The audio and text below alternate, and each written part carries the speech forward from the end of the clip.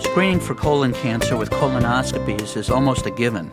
But when should follow-up exams be performed in those at average risk, at those at higher risk, or in those who have had polyps found on screening exams? You are listening to ReachMD XM 157, the channel for medical professionals. Welcome to the Clinicians Roundtable. I'm Dr. Lee Friedman, your host. And with me today is Dr. Carol Burke, the director of the Center for Colon Polyp and Cancer Prevention at the Cleveland Clinic in Cleveland. Thank you so much for being with us, Dr. Burke. I appreciate the opportunity. In terms of colon cancer screening, I'm in Chicago and you're in Cleveland, and I would think in most major metropolitan areas, colonoscopies are the rule, but are there room for other colon cancer screening strategies? Well, there certainly are, Lee. There's a variety of colon cancer screening modalities, and most are endorsed by the major GI societies through the auspices of the Multi-Society Task Force on Colorectal Cancer and the American Cancer Society.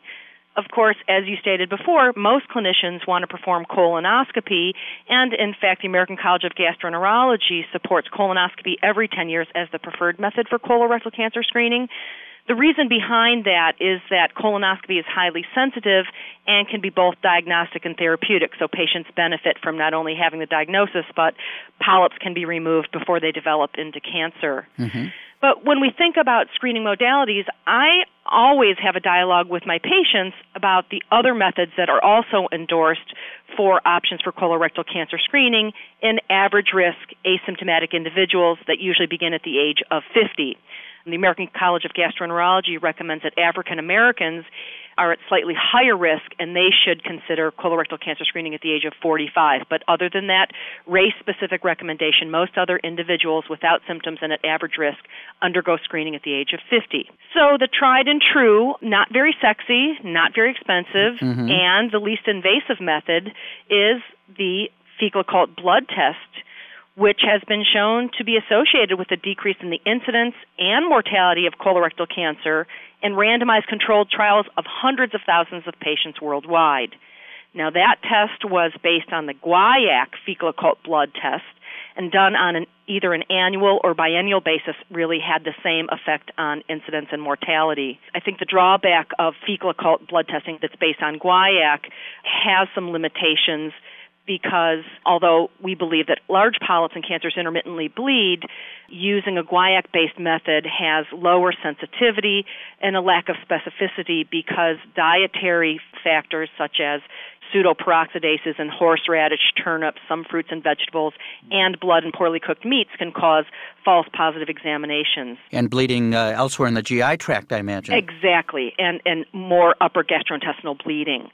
So because of these dietary restrictions, compliance has really been shown to be low, and as I said before, false positives are common.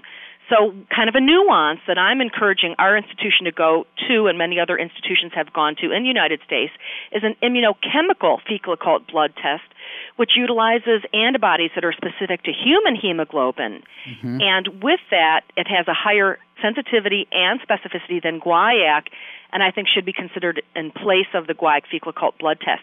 The other advantage of the immunochemical is that globin from the upper GI tract is degraded before it gets to the colon, so it doesn't have the false positives related to upper GI tract bleeding, and CMS actually pays for the immunochemical test. Wow, so I did not realize that an upper GI bleed would not give a false positive with this technique. Right, because globin is degraded as it passes through the small intestine. Is this also a technique where you only need a single sample as opposed to the usual 3 Guaiac cards? That's a very important point, and the test characteristics that we can tout about for the benefits of fecal occult blood testing with Guaiac have been based on spontaneously passed stools.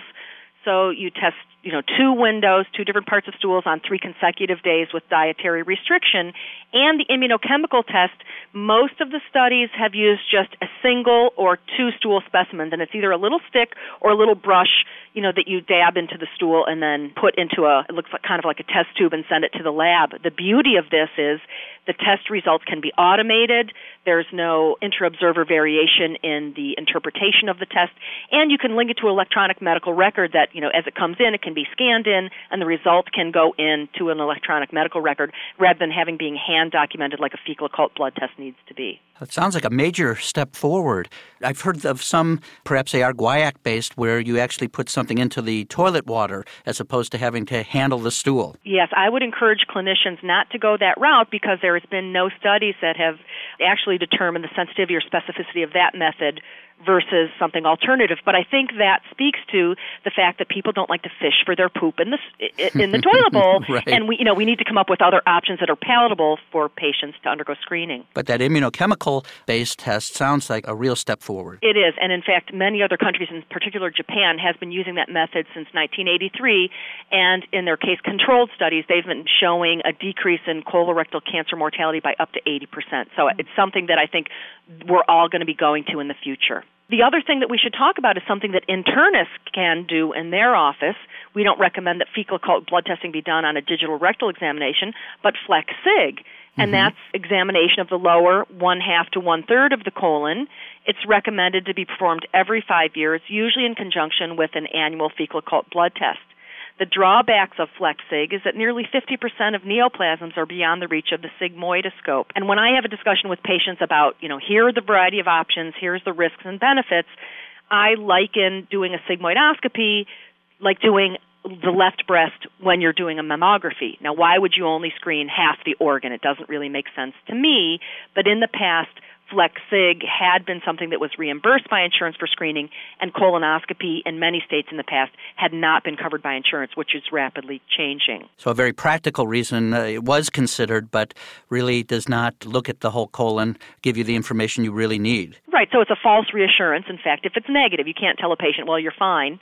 To be honest, in case-controlled trials, FLEX-SIG has been associated with a reduction in colorectal cancer mortality up to 60%, and the protective effect of sigmoidoscopy is presumed to last up to 10 years. So it is an option, probably not the strongest option. If you've just joined us, you're listening to ReachMD, XM157, the channel for medical professionals.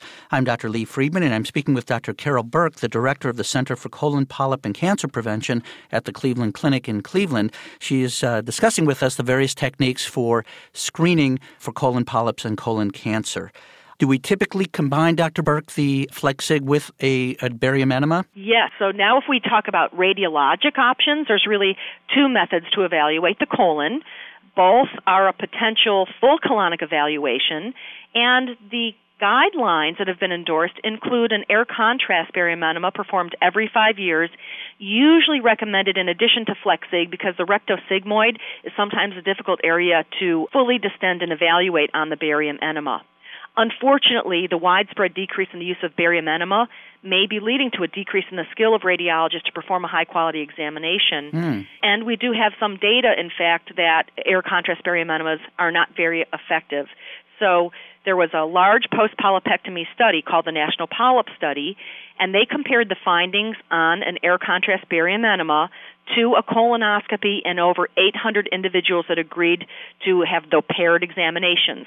The barium enema was done first on a mean of about 2 weeks prior to the colonoscopy, and when the investigators looked at the miss rate of barium enema, they found it to be 52% for lesions that were 1 centimeter or greater. So I think that really, for me, put the nail in the coffin for the use of barium enema as a screening strategy because it is not very accurate. And then I imagine you start to talk to the patient about comfort and what's involved with getting a barium enema, flexible sigmoidoscopy. Their enthusiasm must wane quickly also. Exactly. It's not a very comfortable examination. But there is another radiologic test, and it's the CT colonography or virtual colonography. And I think that most Americans are into high-tech, into novel, into imaging. And, in fact, virtual colonography utilizes a CT scanner with specialized software and post-processing techniques to render colon images that look like those found at the time of colonoscopy. The accuracy of CT colonography versus colonoscopy to detect polyps has been really heterogeneous amongst the largest, most recent multi-center published trials. So if we take the 3 that have been published that are the largest, the highest accuracy, which showed that CT colonography was similar to colonoscopy, was achieved by Perry Pickart, and that was published in the New England Journal of Medicine, over 1,200 patients and done at a variety of centers. So it showed that basically finding polyps that are 6 millimeters or greater was 86 to 90% and compared favorably to colonoscopy. Well, the two other studies have been published, one by Rocky and one by Cotton, also multi-center studies, found inferior accuracy of CT colonography, much less than that of colonoscopy, and on that basis, no guidelines had endorsed CT colonography because of the heterogeneous sensitivity. Does that have anything to do with the particular computer software that's used or the radiologists, or how do we explain that? You're exactly right. I think it's a combination of many things, and as software improves, technology improves, I think accuracy improves too. And it's interesting, I just read an editorial from a radiologist who said, some people get it and some people don't. And you know that. Some docs can get an LP easily and the others fumble. Someone can get a central line easily and others aren't. So I think we all have, our skill sets. And just like in colonoscopy, high-quality examinations should be able to, but can differ between individuals performing the examination. So I think that certain people have an aptitude to perform CT colonography and interpret those images, and other people may not be as good. But prefacing that, there's a large multi-center trial that's being run by the American College of Radiology. The acronym is the ACRIN trial, ACRIN. American College of Radiology has completed this nationwide multi-center study that compares CT colonography and colonoscopy. And the long-awaited results haven't been published in a peer-reviewed journal, but the data from over 2,500 subjects has been made publicly available on antmini.com September 28th of 2007. And what the radiologists found was that the sensitivity for the detection of lesions greater than 5 millimeters was 65%, which increased to 90% for lesions greater than 9 millimeters. So the smaller polyps aren't very well detected, but when you think about the lesions that potentially impart the greatest risk of colon cancer, those that are, a centimeter or greater, the detection rate of CT colonography in this multi-center study was 90%. Specificity remained at approximately 86%.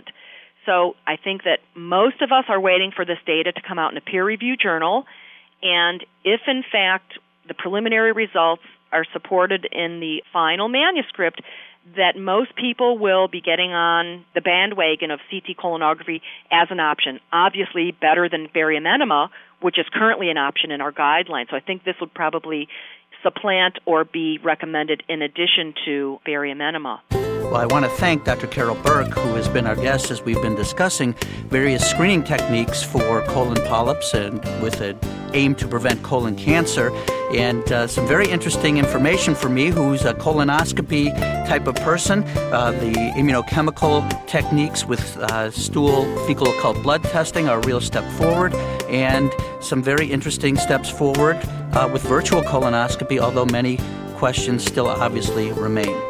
You've been listening to the Clinicians Roundtable on ReachMD, XM157, the channel for medical professionals. Thank you very much for listening.